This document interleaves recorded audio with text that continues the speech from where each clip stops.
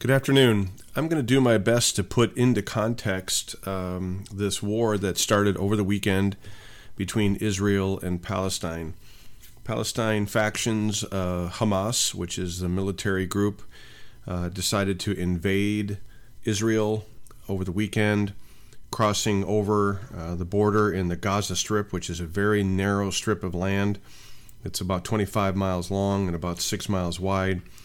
They crossed that border, invaded into Israel, captured and murdered and executed a number of Israelis. The count is now up to about 1,100.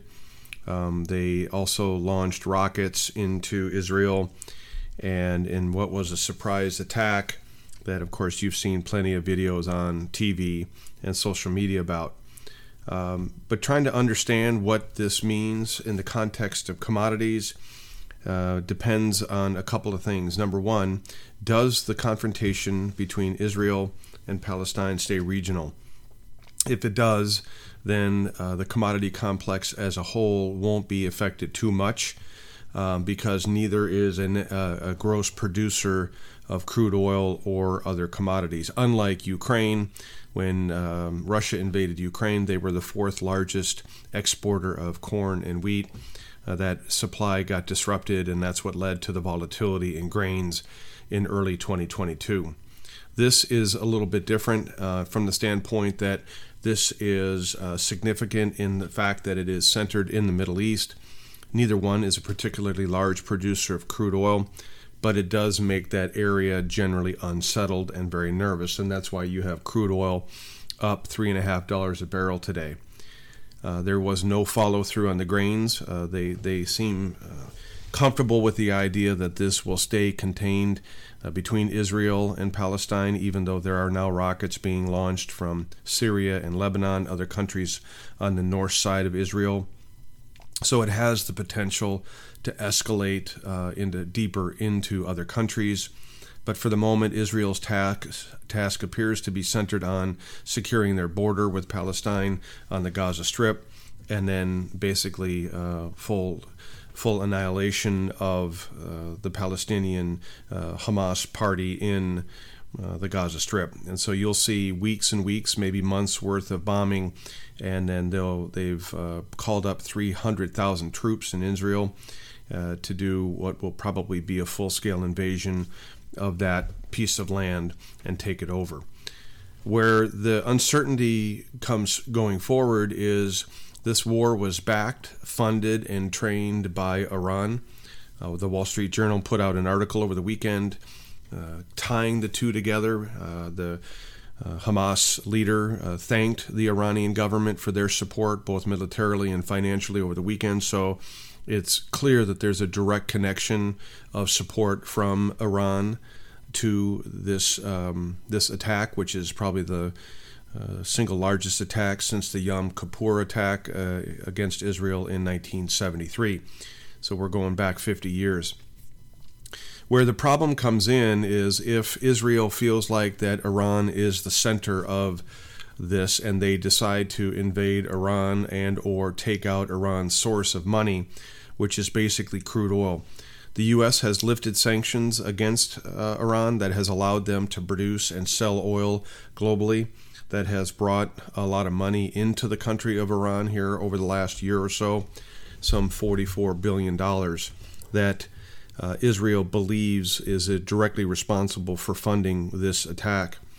So where the problem lies is not so much in the battle between Israel and Palestine, but maybe Israel and Iran.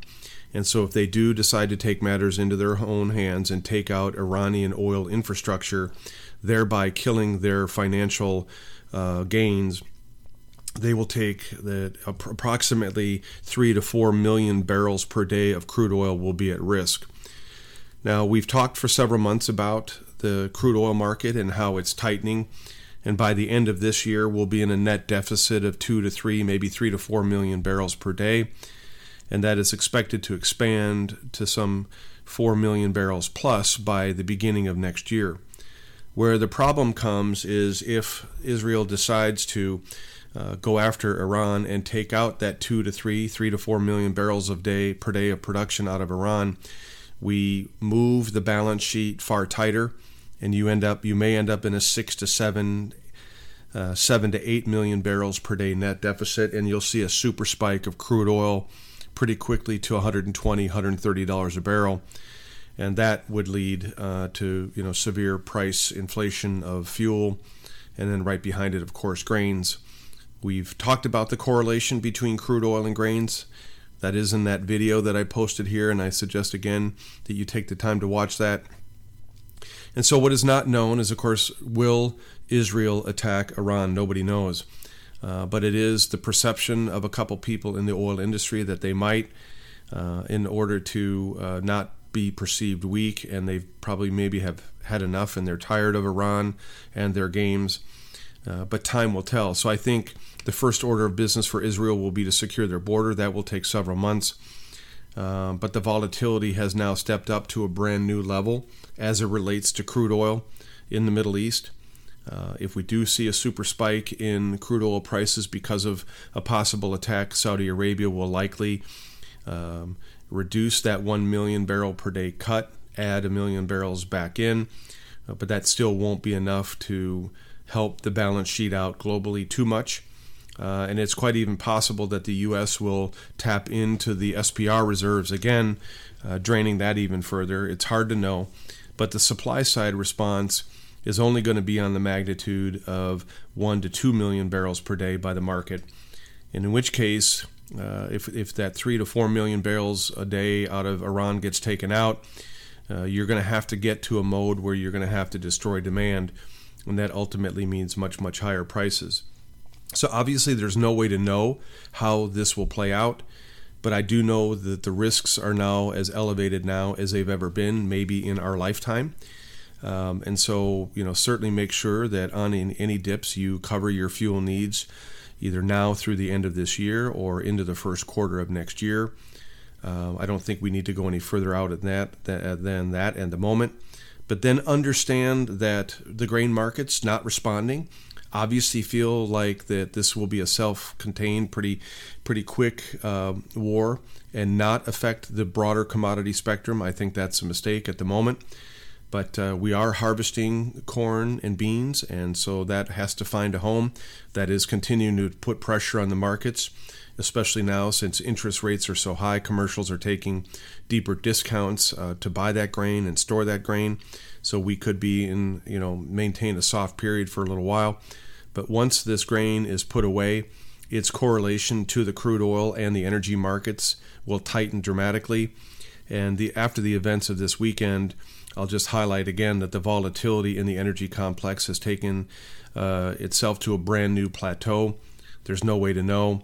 But if there is an attack directly on Iranian infrastructure for crude oil, the prices are likely to go parabolic. So just be aware of that possibility.